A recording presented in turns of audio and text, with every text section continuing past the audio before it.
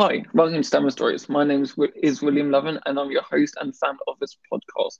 In this podcast, we talk about stammering from all perspectives. I'll be talking to people who stammer, people who are in the stammering field, and people who have a general interest in the topic. So today's guest is someone who I've been working with for 2.5 years, and she's a very close work friend of mine, but sadly she's now left the team. But I'm so glad that I've got finally someone from the team to come onto the podcast, which has been very easy. So welcome to Amy Taylor. How are you? Your first Yeah, good. podcast debut. I'm really excited. And I'm also like this, we were just talking in the pub, weren't we, on my leaving drinks? And I think I don't know if I asked you or I was asking you about it, and then you were like, yeah, I was like, oh, amazing. So Let's do I'm it. excited. Yeah, it's good. Okay, so for our guests, can you just give a bit of background behind you and what you do now? Yeah, so I've been working in media agencies, specialising mainly in digital for about 8 years in total. So I started as an apprentice. Um, I think I was 19 or 20, must have been 19. That's maths. Yeah, so I'm 27. So yeah, 8 years. um, and I worked at another agency before and years, and then I joined Starcom and started working with you in that team, in the P&G team, for like 4 years after that. And now I've recently just got a new job and I'm starting on Monday. So yeah, I'm really excited for that as well. That's sort of a similar thing, but a bit more of a bit slightly more specialised in digital. But yeah, so it's been good. I think another thing is the industry is so great because you just meet so many interesting people and you have Yeah, such an opportunity to speak to them, and it's good sort of social culture. So hence why we're probably doing this. yeah. And so like the viewers knows, so I came into Pubsys doing doing the uh doing the apprenticeship scheme, so we can relate to a lot of things that we're going to talk about, but also we both share the passion about bringing diversity within to the advertising and media world, but also bringing in talking about neurodiversity. Yeah. So let's go straight into it. So as you don't have a stammer, but you've always had a great interest in stammering, can you tell me what interests you about the topic? Yeah.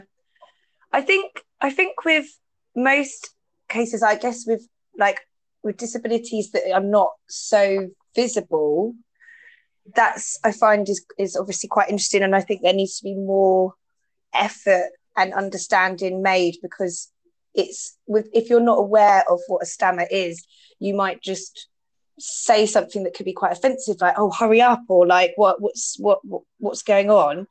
um and I think that's where people need to be making more of an effort where it's maybe not as visible.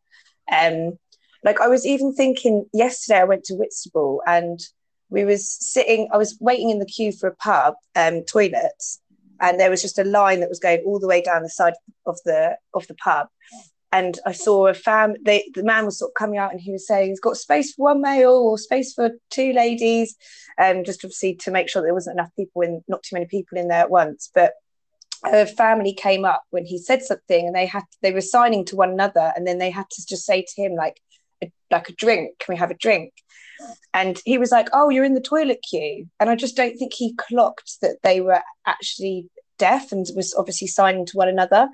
um, and then he was sort of saying, does everyone else, this is the toilet queue, the bar queue's here. And then I looked at the signs, and we were all standing in front of the sign that said toilet queue, and there was just bar queue. So they just thought that they were in the bar queue, got a bit confused. And I just thought, obviously it was fine. And he just said, oh no, you're all right, just go stand over here. But it just made me realize that just by standing in front of a sign can make it so much more difficult for someone. Yeah.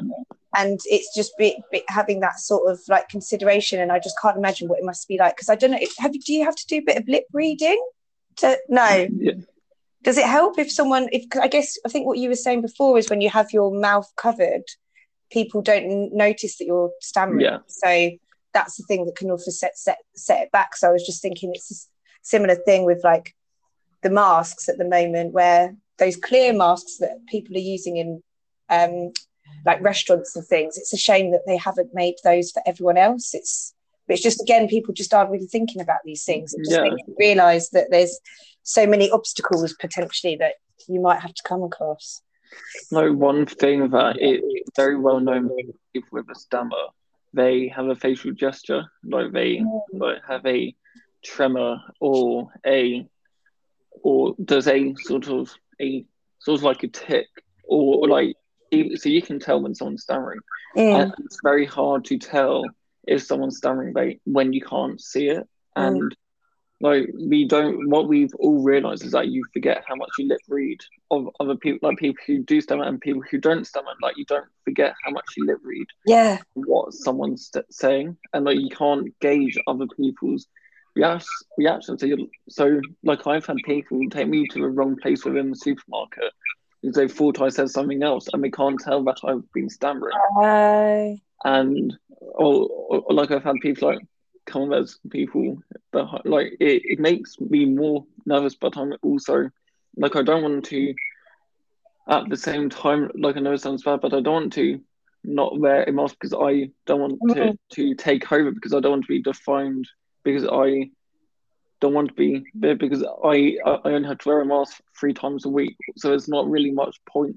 But if I was in a job where I had to wear a mask constantly, I think a clear mask would definitely be an option. Yeah. Would you be classed as being exempt from wearing? No, so people with a speech impediment aren't exempt of wearing a face covering.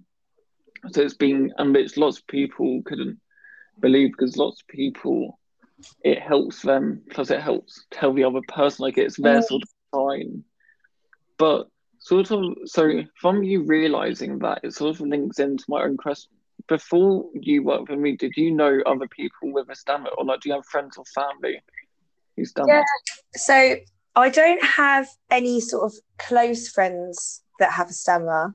I remember people in school had it, and I just remember like school can just be a bit of a tough environment anyway. Yeah. But I would just remember like when we'd obviously have to read certain sections of a book out loud. I have such bad memory. I feel like I can't go back like further than 10 years. But I was thinking about this when I was listening to your podcast with Jack, and it reminded me that, yes, I do remember someone in school struggling a bit more, and just some people would just be so rude. But I remember that it sort of had a bit of an awkward environment because the teacher wanted to make sure that that person had to practice. I think she said we need to help him practice, and it was just you kind of want to, it's with children it's really difficult because I guess the teacher wants to be very respectful, and I guess also there's a room of like 30 people. They kind of wanted to be respectful to the individual, but then also make sure other people were aware, but then also not put him or put them in more of a situation where they could be exposing themselves to more problems.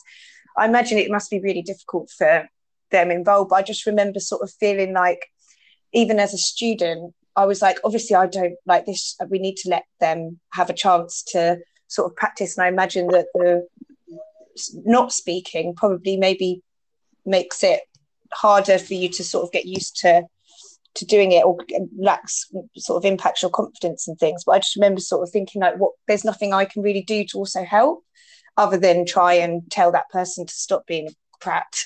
Yeah.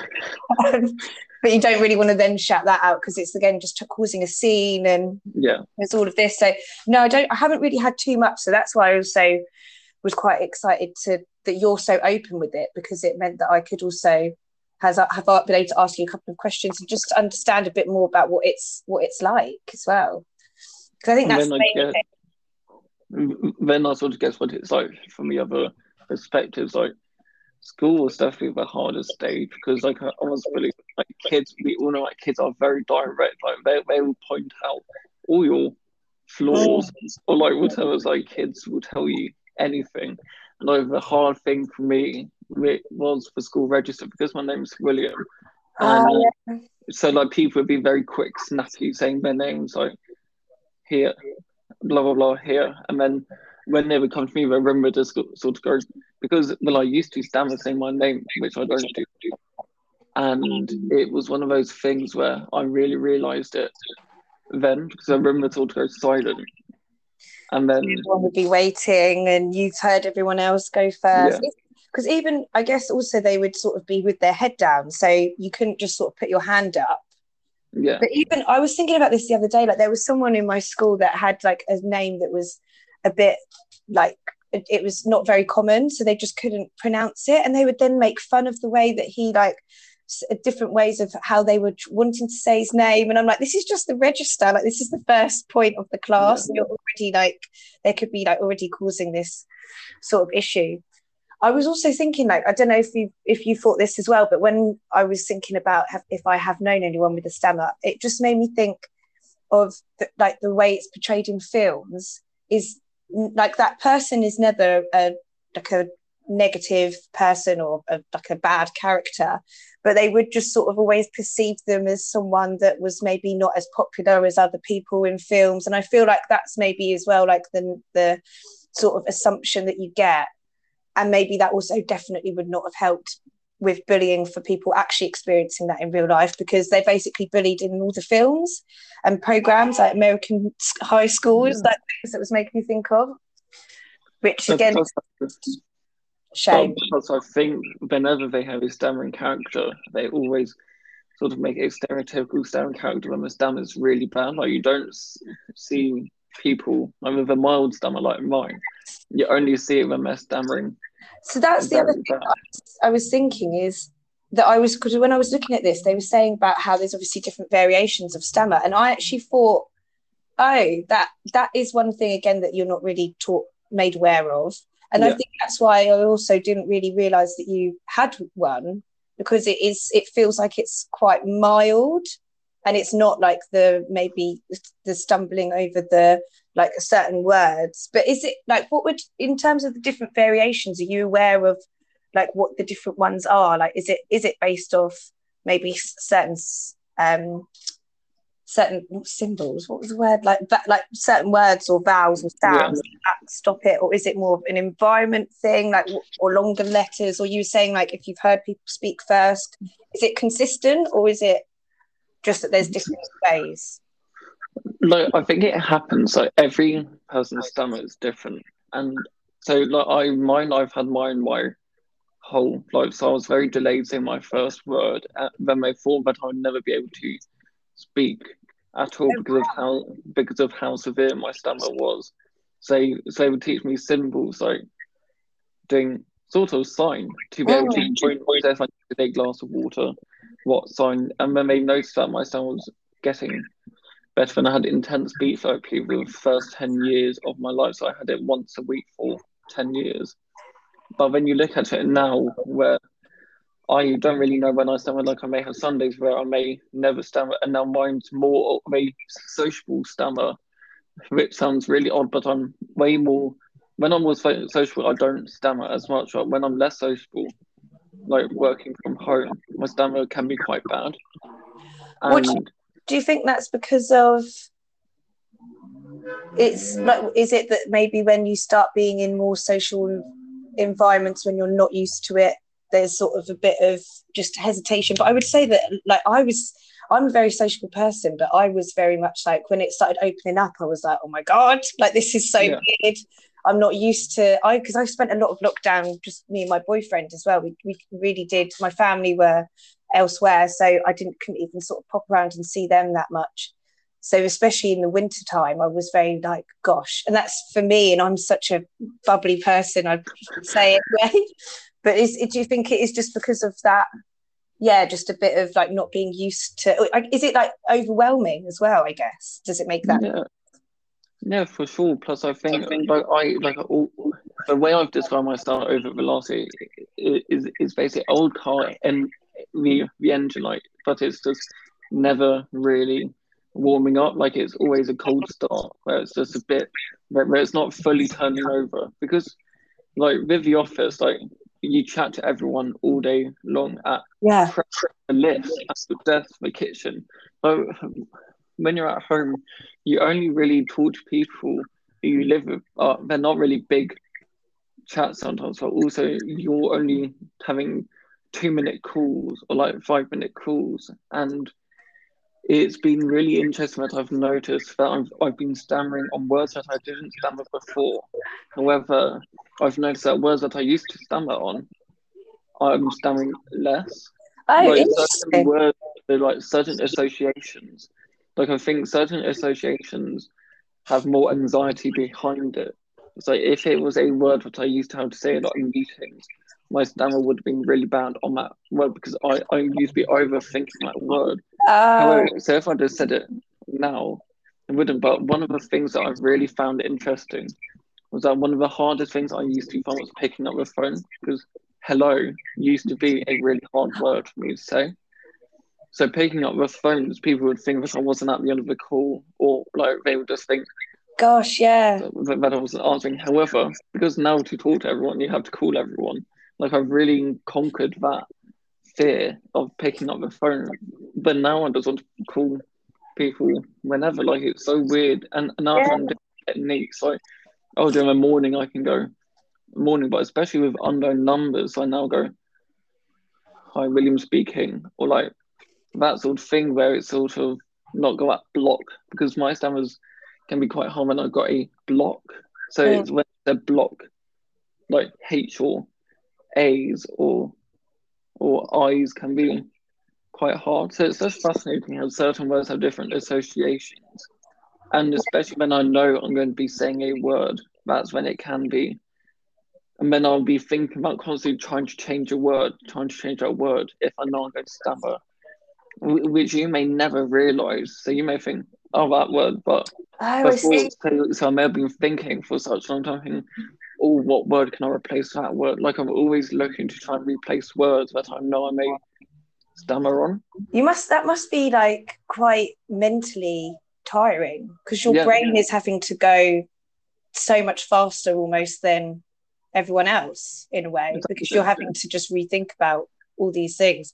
It's interesting that it is certain like blockages because also when I was having a bit of a read through this morning, and did I actually did think that it was either like it was maybe caused by anxiety or it had more of a connection to anxiety, but it sort of was saying it's not necessarily like due to it, or it's not always so interconnected. But Yeah, obviously, I think it must just be like it. I imagine it must maybe like. But I mean, like I was sort of like stuttering a bit there. Like it's kind of like it's just. I guess it's just when you get like hooked on certain things, it can be must be tough. I would also find it so frustrating because I'm so like I am quite an excited, impatient person.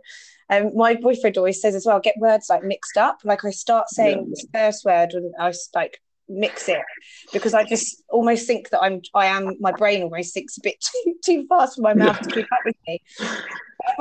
Do you find it frustrating to when Yeah, you're stuck? Like it must be really difficult. like it's a, and then it feels much longer than it possibly Oh God, yeah. really is because I'm also very conscious about my stomach and what people know. The main thing for me is not my stamina, it's the people around me. Like I know people, like my team, my work, my friends do not give a toss at all about when I stammer, but No. I still think like it's that those mini seconds feel like ages, and then I think I stammer more because I'm more conscious about saying that word. But I think it's one of those situations where when I'm having a sort of when I know I'm having a certain chat about a certain topic, then I know that I may stammer on what words. So I'm spending ages focusing on like what I can. Like it's sometimes I'm way more nervous for let's say a job interview when I was applying for jobs. Mm.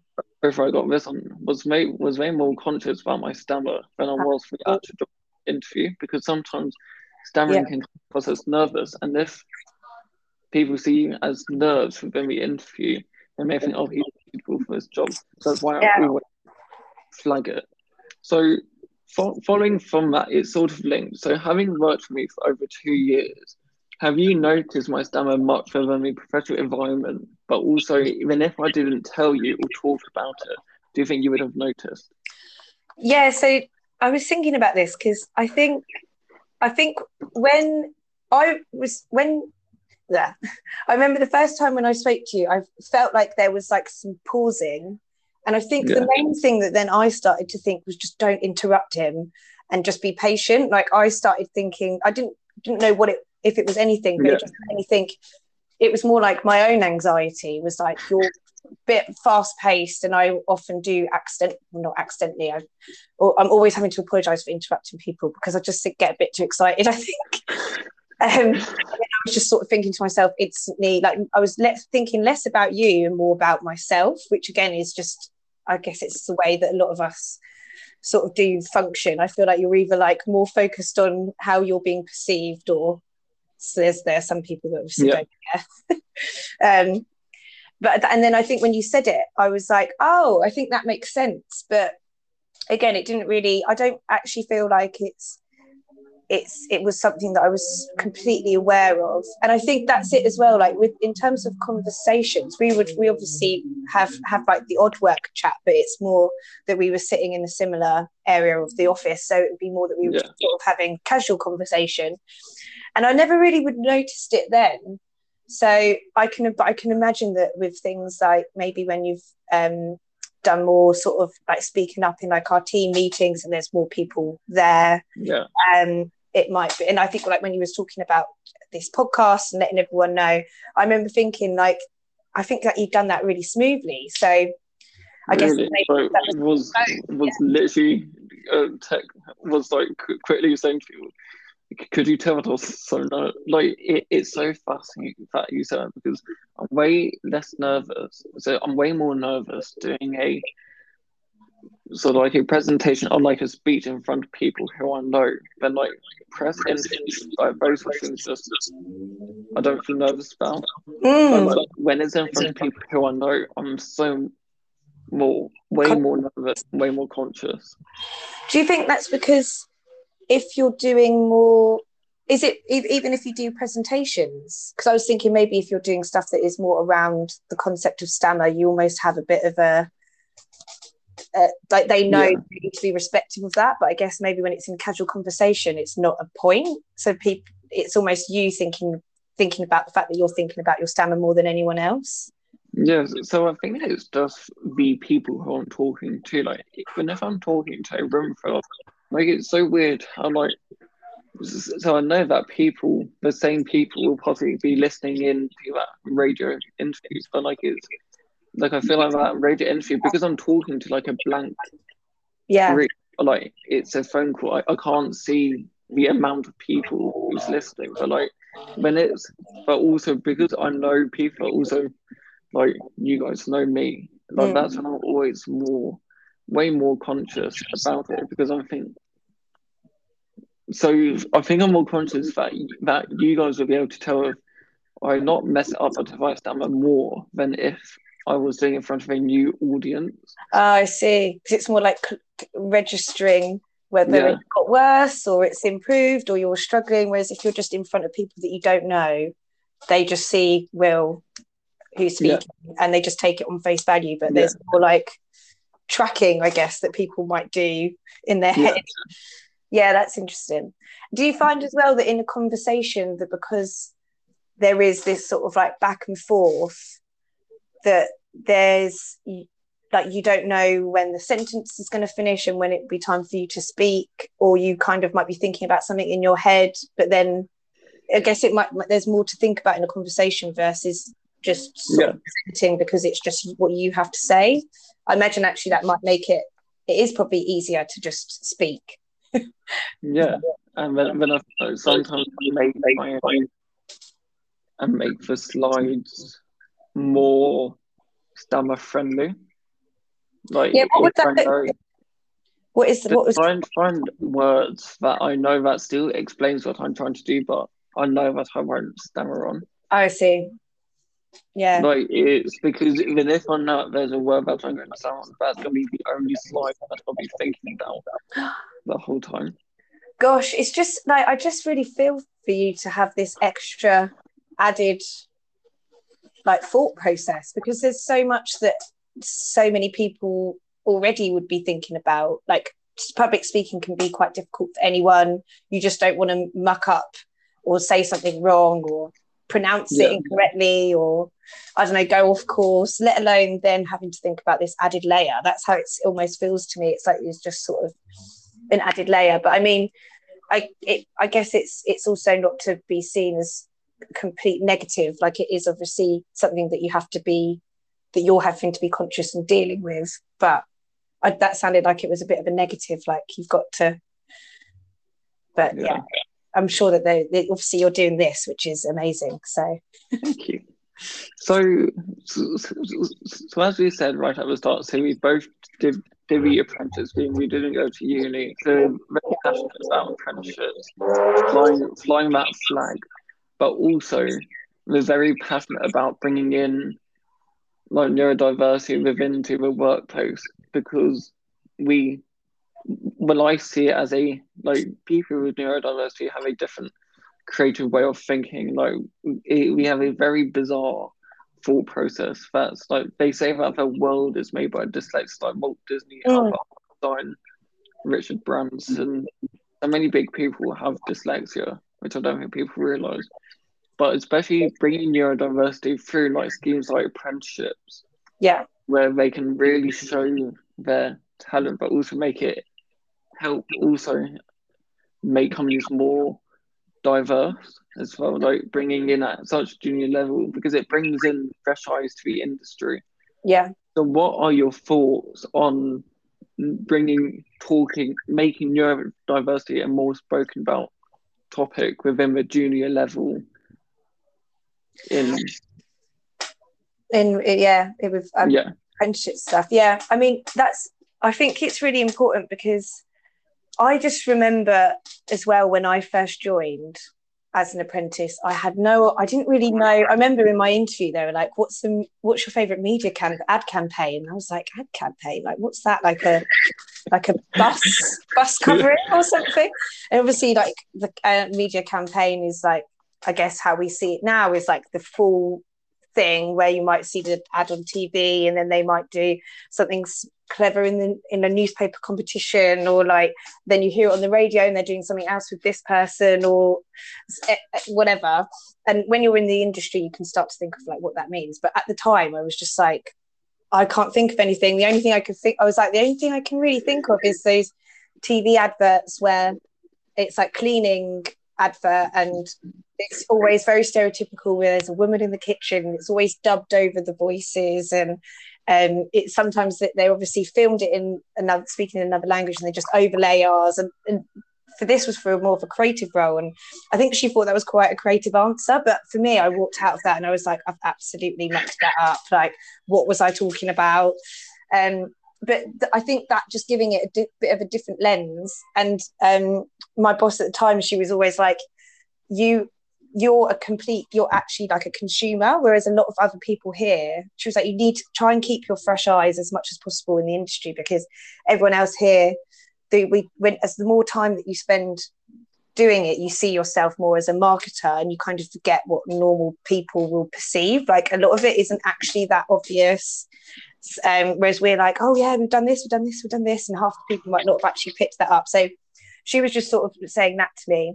And I think that is a really important bit as well, of like us thinking about making sure that we have as many different types of people that have been consumers, also then speaking and thinking about all the other people in the world and in the UK, for instance, how it'd be best to market to them. Because there's this other thing as well about the London bubble, and there's lots of people that just assume what it's like in London is the same elsewhere, and it's completely not, is it? Like, the things we get up to is completely different to other areas. So it's just not it is about having that diversity. And I think then with people also having maybe other sort of disabilities and things, I think I was thinking, when you even just asked me the question, I was thinking, I actually think it's quite important to have differences in a working environment, because you actually spend so much time at work.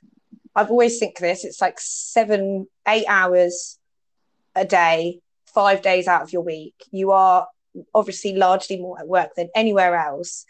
And if we're not allowing people to communicate and be respectful and understanding and having visibility of other people, then again, it's just going to make conversations about being aware and being more respectful a lot more difficult, because I think it does all come with a bit of an awareness and perspective. I also remember when I first joined, it seemed like at the time, everyone was like maybe had come from like maybe richer backgrounds. A lot of them were sort of white people, basically. And I remember thinking, like, being very self-conscious about my accent, just because I'm from Watford.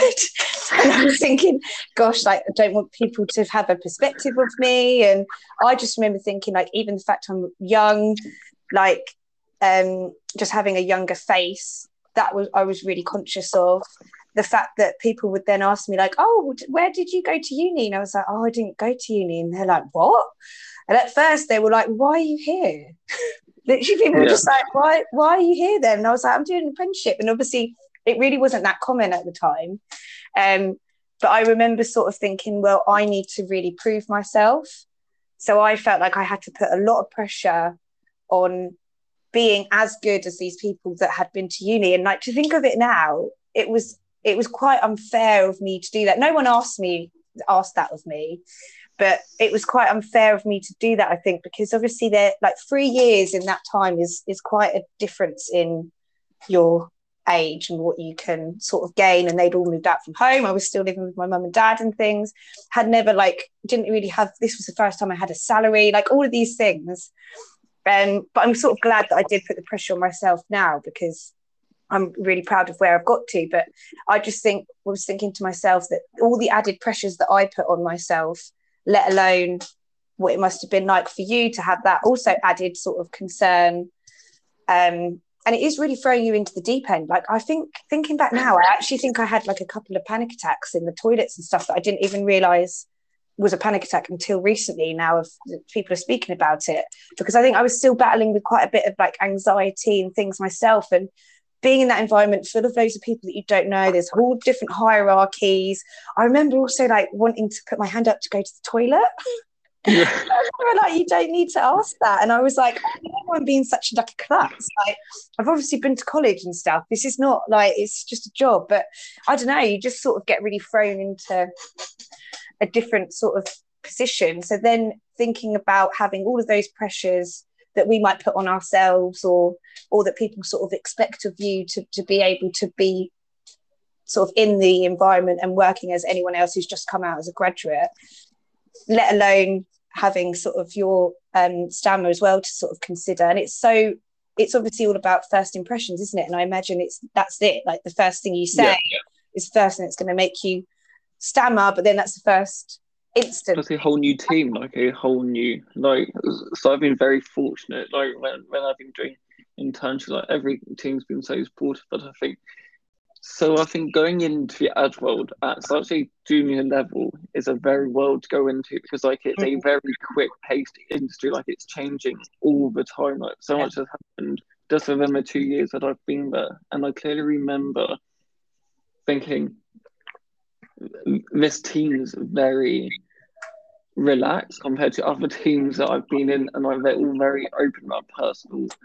So I clearly remember that on my first day, like me with my boss, HB, so we had a 1 hour chat, and then I thought this is a sort of chat that I would only before have felt comfortable talking to a close friend, let alone my new boss.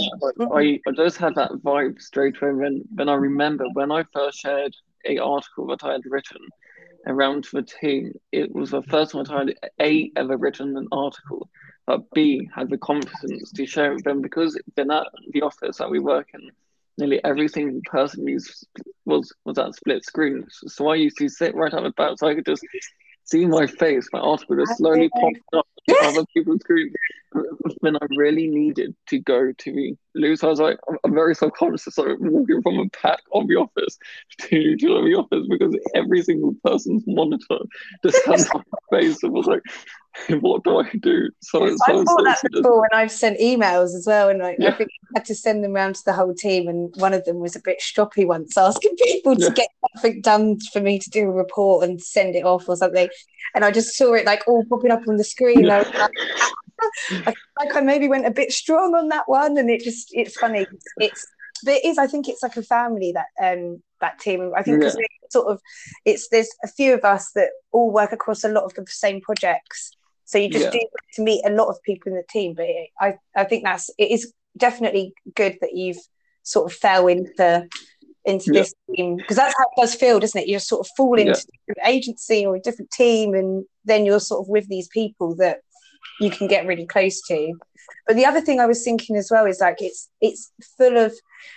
a very confident industry, so there is a lot that is people that are already there are quite confident, but we also sort of maybe look for more people. Maybe a lot of the jobs in the industry require you to present, speak to clients, be confident, which again, I just think I was almost thinking may even be quite limiting for some people, like even just thinking about sort of extrovert and introvert differences, that this is our job can be very much favoured to people that show more extrovert ways of doing things, because you need to sort of send that email or and like call out something that you've been interested in, speak up in a meeting, like put your opinion across.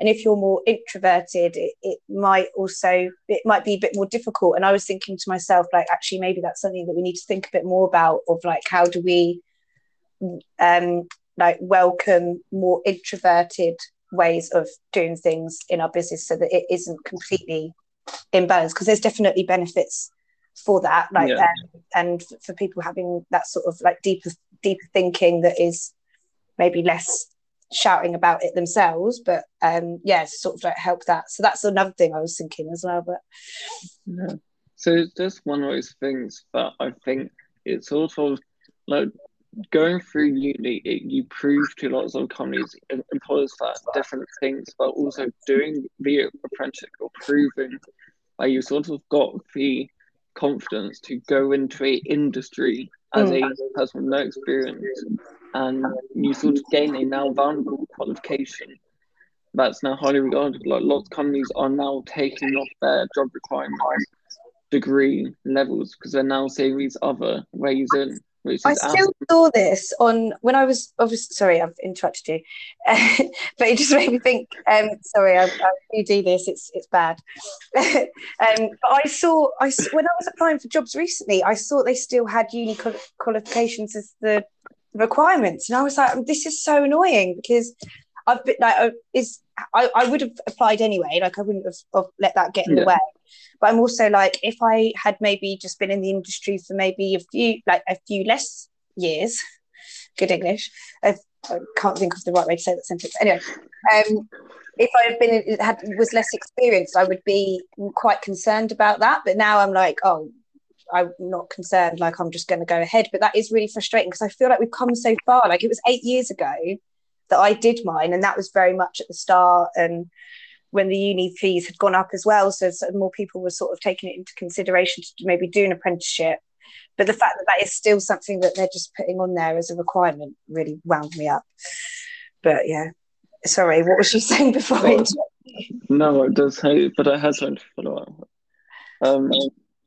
What was it? Degrees requirement. The qualification that we get with an apprentice. Sorry. I've just completely lost my train of thought. Oh. Damn it! It was after it was like you were saying. Oh yeah, now I remember. So I think following from that, it's sort of there's a lot of still some negative stigma behind apprenticeships, and and I clearly remember when I was at college, they had the apprentice team come in to talk. They were this sounds really bad, but a stereotypical apprenticeship team in a college where they only did manual labor apprenticeships, like IT roles, or like team of it. Like they always said, and then I'll never forget this. They said, so if you do an apprenticeship and you're looking for a job after your apprenticeship, you're going to have 2 years, let's say, of working experience, of full industry experience, compared to a grad who does come up from a grad with no working experience, but also they've not had a professional, mature, like they may have not matured going into the office. And like all my sisters went to university, they all did great. Like, I have nothing against universities, but I think for certain people, it's not the way forward. And like, it's such a expensive life decision that may not make a big difference. So I know a few people who've gone to university. I know their job is completely different to what their degree is in. That's the thing. Now. When I joined, I was like, what did you do at university? And not doing like geography and history. And I was like, oh, so it doesn't matter that I don't have this. Yeah. I assumed that obviously it would be, everyone would have that. And some people did. And I think that just showed they had a level of interest. But I just think even at the time, to make a decision for 3 years of your life to invest in a certain topic at the age of 18 is asking a lot from people. I remember I was sort of looking and I was kind of interested in a couple of areas, and I was then focused more on art. So then I was like, maybe I'll do an art foundation course just to check. But it was also like the fees had just gone up so much. I didn't really know what I wanted to do as a job. And also, like, to be honest, I really struggled a bit with sort of anxiety and a bit of depression when I was in sixth form, and the idea of doing 3 more years of studying felt like it was going to be a bit too much. Like, it's a lot of alone time. I almost think the studying actually helped me because it was something that I could focus on. But you're sitting alone. Like, you can't really study. I find like I could study with another person. I have to sort of, for me to digest things, I don't have a very good memory. I have to sort of like write everything down and visualize it. But if anyone else sort of comes in, I find it quite distracting. So the idea of then having that with also, I was still feeling a bit sort of vulnerable and a bit sensitive as well. And the idea of then moving away or living with people, it just didn't feel like it was going to be the right decision. And I'm glad that for me, so that's another thing. I didn't really realize it at the time until looking back. But I think that's another thing I felt like I needed to just get myself out there. We're now going to go, like, we've sort of touched upon the deep side of stammering, and I'm going to tell you some stats now that I'm not sure if you know already. And so, Actual Stammering Children, who I'm a part of, the charity I'm a part of, they did a YouGov poll, and it came back that between 16 and 24-year-olds, over 27% think it's okay to make fun of someone with a stammer. But also they showed it proved the effect of how much of a mental health bullying in children with a stammer can have. Because when you look at it from that perspective, you're bullying someone from not wanting to use their voice, and when they're a child, you're not wanting a child to use their voice. And there are some really sad statistics and stories that people are just too afraid to not go into their dream role, like don't want to share their voice, because they are afraid of what they've had before. Can you believe those? Do those stats surprise you, or can you believe them? But also, what are your thoughts on how big that percentage is? Yeah, because I mean, in terms of the mental health impact, unfortunately, that doesn't actually surprise me. I just, like, from what I remember, like, I can remember myself in the school now in that classroom when people were making fun of that person, and that wasn't even to me, and I remember it. And I said, I don't have very good memory, so I just remember feeling so awkward and really like, this is just not, and just kids were just mean, like some of them would, and I also just think it's a shame because I think it's a lot of what they're holding, but they do just pick on people that are different and a little bit, which I think now is like it's beautiful, people's differences.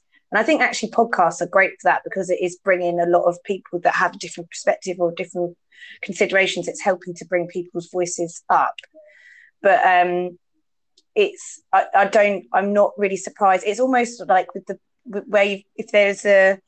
if you're not able to express yourself and people are stopping you from expressing yourself, I can imagine that, one, it just means that you're bottling a lot of emotions up.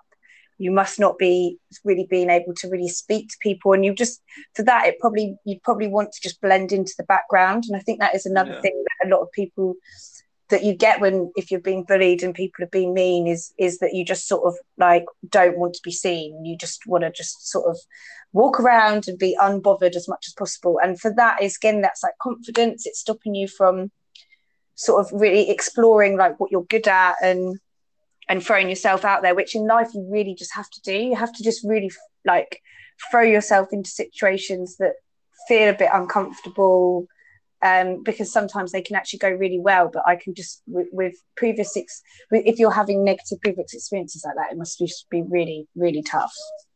But what was the percentage you said about the amount of people? 27% of people between 60. No, people think it's okay to make fun of someone with a stammer between 16 and 24. I just think, like, I always say this to my mum, like, if we know anyone that is young, I'm always like, oh, I feel for them. It's just such a horrid time of life. And I think, like, whatever, I think a lot of kids will go, I don't really hear many people that are like, I actually loved going to school. Like, I think a lot of people would have struggled in many different ways. But I think that was the thing that I found most upsetting, actually, was just how mean people can be. And I almost think like that when you're getting a bit older, they know what is going to hurt someone's feelings. They know what's going to get more of a reaction. So if they're doing it for that reason, like it gets more, they're almost smarter at bullying, but like the older that they get. So I just think that is really sad. And I think it needs to, I feel like there needs to be a lot more that's done to prevent bullying. And I think that actually comes from more services to help those individuals, because now I look back, I think the people that were bullying from my school were probably people that were struggling with a lot of their own situations, and maybe they actually needed a bit more support, and it's all just a reaction, isn't it? And it's a sort of fight back. But that's really sad that it is that high. And do you know how many people have a stammer, like a percentage? Within the UK, testing you. Within the UK, I know there's around over 150,000 young people with a stammer, and I know it affects around 3% of the population in each culture. And so I spoke about within a previous episode, and which would have gone live by the time this has gone live, and they were the people about the tube gate incident. And do you remember when I was, I think it was 2 years ago, was running late from meeting? Yeah, when they rolled their eyes when I saw it, but they also told me to F off. And the people who I spoke about it to within the episode, so I was actually going to meet them. So I got their perspective of how they portrayed the news and what they were doing in that situation. But I clearly remember telling you all the next morning at the office, and no one could no one could believe that it actually happened, especially in a situation like it did. Do you remember that? Yeah, I do. Now you say it, like as soon as you said the tube thing, and then I instantly remember, and you really went out of your way afterwards to make sure that they knew that had happened. I think you'd written a complaint and stuff, didn't you? And I just remember thinking, fair play and well done for going out the way to do that, because that was the other thing I was thinking when I was saying about the story about the family that I saw in Whitstable. I was thinking really what they need to do is speak to that pub and say, is there something more that you can do with your signage? But then, I mean, maybe that's also for me to do, because I shouldn't really expect them to do it, because they've obviously got all sorts of other things going on. But it is, I think that's where I'm just thinking, like, for the person to go through it, it is even harder for you to then fight for it, because you just felt victimized, and like it really felt awful. Like I felt so distressed, then embarrassed at the fact that no one came to me after that was a thing, because I thought that the British population can either be a very friendly population or a population that want to stay out of things. And I was surprised that at least not one person didn't come after. Yeah, and to say that's unfair, because that's the thing. That's almost like one of my things that I just want to make sure that I always do in life is sort of make sure that I am being there for people that don't have, like, I don't have the confidence myself. Usually some people might say something to me and I was saying this to my mum, sometimes it does feel like they've sort of been slapped, and I never have a good response. It does stutter me, or I might then sort of try and appease them. And I think when not everyone has the confidence to sort of fight back and have a response. And also, I don't think, when I say fight back, I'm not saying like punching people, like just being as maybe assertive about how that's made you feel. Like, I feel like it can really impact you. And sometimes I walk away from things and I'm like, damn it, I wish I'd said this. This would have been really smart and clever. And that would have really nailed it. But and that's why I think it's just that it does upset me sometimes where I feel like there's so much maybe explanation that needs to be done to even make people realize how that would have made you feel. And not everyone can even see that instantly and just think to themselves, oh, maybe I'll just check that he's okay. Not everyone sometimes realizes that is like, they might like, oh, he's probably had it all his life, I'm sure he's fine. And it's like, no, every time it doesn't, does it? I imagine it doesn't get any easier. No, but because it's happened so much, and it's sort of sadly it's a known factor, and like I do expect it, but I've just learned to just let it just go over my head and not take it too personally, because I definitely wouldn't be doing this now if I let all the bullying hold me back, because I just would have felt comfortable talking about it. So my next question is one I've not prepped you with. It's a quick fire question. Oh, fun. When you think of someone who famously stammers, who do you think of? Well, I didn't realise that Joe Biden has stammer. Really? Yeah. I mean, that is right, isn't it? Yeah. I had no idea until like I saw it in the news. I don't think you can tell from his. No, like he used to have a really bad stammer. So if I tell you that Elvis Presley and Stormzy stammer.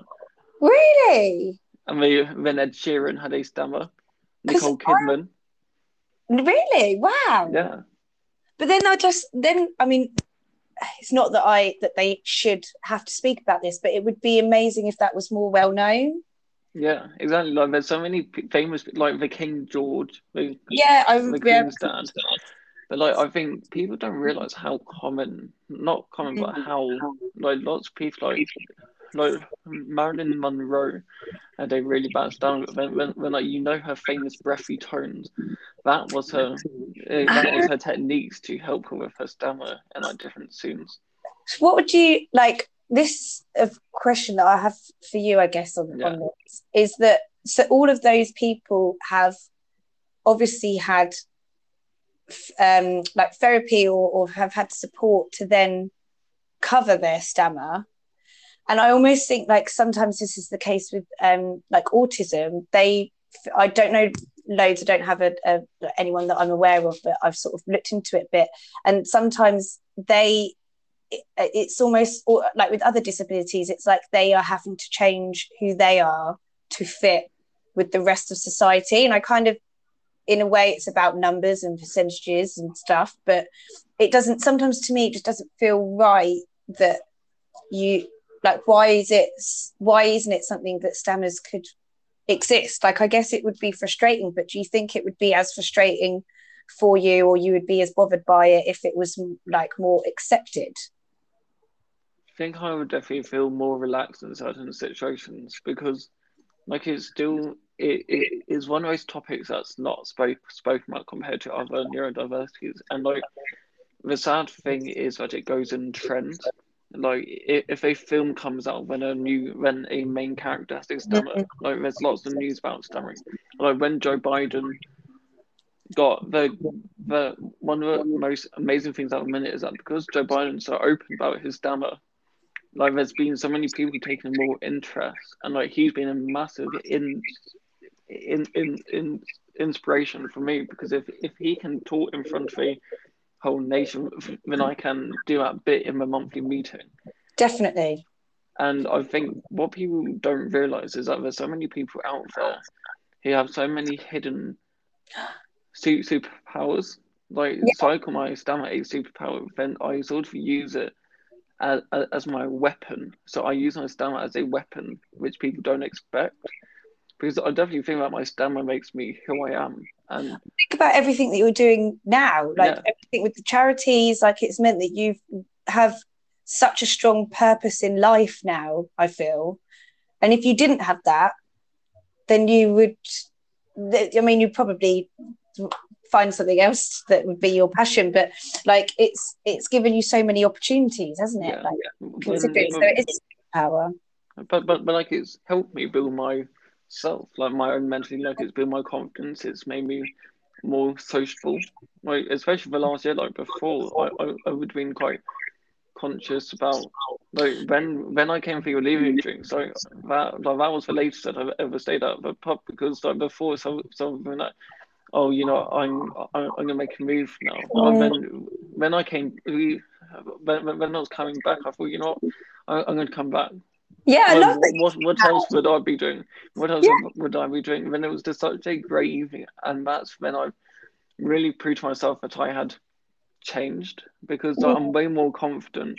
Like it's just so weird how like our confidence can change in different yeah. situations. And do you think you're more confident as well because your stammer improves the more sociable you are? So it's made Yeah, you put yourself in more. Yeah, amazing. Because that's the thing. It's especially with this whole year, like everyone could be maybe sort of setting themselves back a bit, and that's probably made you helped for you overcome getting back into the. Yeah, nice. but That's good that to know. night, could you tell that I had changed? Well, I did think like it's amazing that he came back. Like I loved that he came back. So I guess to explain, like we obviously, I think you must have come down from the office Yeah, at like 5, 6 or yeah, something, and then you had you were meeting your friends, weren't you? And you like, yeah, I think you said at the time, like I might come back, I'll see how we get on, and I didn't even look at my phone all night. And then you just yeah, turned up. Oh, just yeah, off my headphones. And then you just turned up, and I was like, "Oh my god, you did come back!" And you were like, "Yeah, I texted Paige," and she was like, "Obviously, we're still yeah, here." yeah, Um, and I did think like you did seem, I think, actually quite a lot happier. And I yeah. think actually it was quite nice to have someone like you who was so excited to be back in the office and around everyone, because I think that's the other thing. It is probably quite daunting for a few people to come back into the office, but knowing that there's other people that are like excited to be there and around you sort of like brings that atmosphere back that I guess that you're missing. So yeah, bringing the good vibes, Will. Thank you. So my final question is, there's two parts of it. So what advice would you give to people with a stammer and people with a who don't stammer going back to the office and like this new future of work, but also just in life in general? What advice do you have for people who stammer and people who don't stammer? So three pieces of advice for each. So I was thinking, like, I think some of these, I think actually are good for both categories of people, I Yeah, guess. The first one I was thinking, and it's actually sort of a bit of like what we were discussing just now, is just knowing your strengths. And I think that really helps to propel you forward and throw yourself into situations if you think about all these things that you know that you're good at or you've got an interest in. Like I think also don't need to necessarily be good at stuff.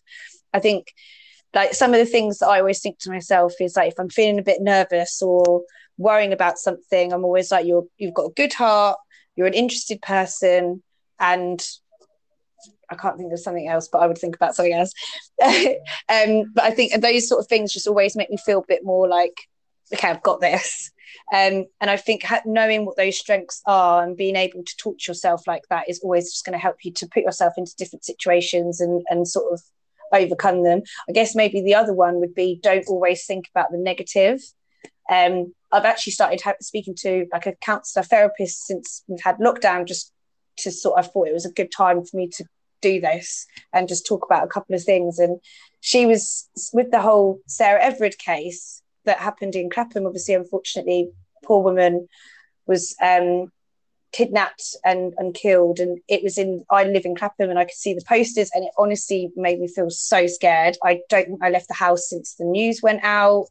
And it really shook me. And I was speaking to my therapist about it and she was saying like, you need to obviously this has happened, and we're not going to sort of move away from that, and it's good to sort of acknowledge that, but you need to also just think to yourself, if you start getting scared and concerned by things, that you don't focus too much on the one negative, and remember all the other times where you've gone outside and nothing has happened.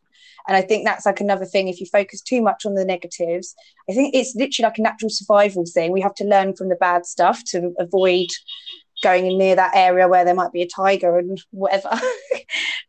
Extreme, but you know what I mean. So it's sort of just not focusing on the negatives. So have your strengths, don't focus too much on the negatives. And then the thing that I was thinking as well is to pause and take your time. And I think that is good for people without a stammer, but even more so, I guess, for people with a stammer. And don't be concerned about time going by generally. I think as soon as you start thinking like, as you say, like the milliseconds become seconds and feel like minutes. But the more time that you take, I think I always have to say this to myself when I'm presenting, like, take your time, because people are here to listen to what you've got to say. And the more you rush through it, the less it's registered, less point you can land a point. So one is just taking your time. And then I think just the one thing I wanted to specifically say for people that don't have a stammer is for people like us to support people with a stammer in terms of making sure that you have an awareness of it and just not interrupting them, although I did that a minute ago. But try as much as possible, obviously, not to interrupt people. And if you see someone generally that has been interrupted, try and help back them up and support that conversation to coming back to them. I mean, again, this can happen to people with a stammer and without a stammer, and it can really just throw people off and stop people in their tracks. They might have something really important to say. So it's up to all of us to just make sure that people all get a chance, basically. Amazing. That was wonderful advice, and thank you so much for coming on. It's been a great conversation, and like, it's just fascinating for me because like we sat next to each other for ages at the office, and like we've had really deep chats about the topic neurodiversity then apprenticeships, but it's just fascinating for our listeners to hear your perspective from someone who doesn't have a stammer, but also or decide to work with someone with a stammer. So thank you for listening to our viewers. We've got some really exciting guests coming up within the next few weeks, but please make sure to follow us on Instagram and Twitter to see our updates and then who our future guests are. And I'll see you next time in 2 weeks. Thank you, Amy. Thank you. Thanks very much. Bye. Bye.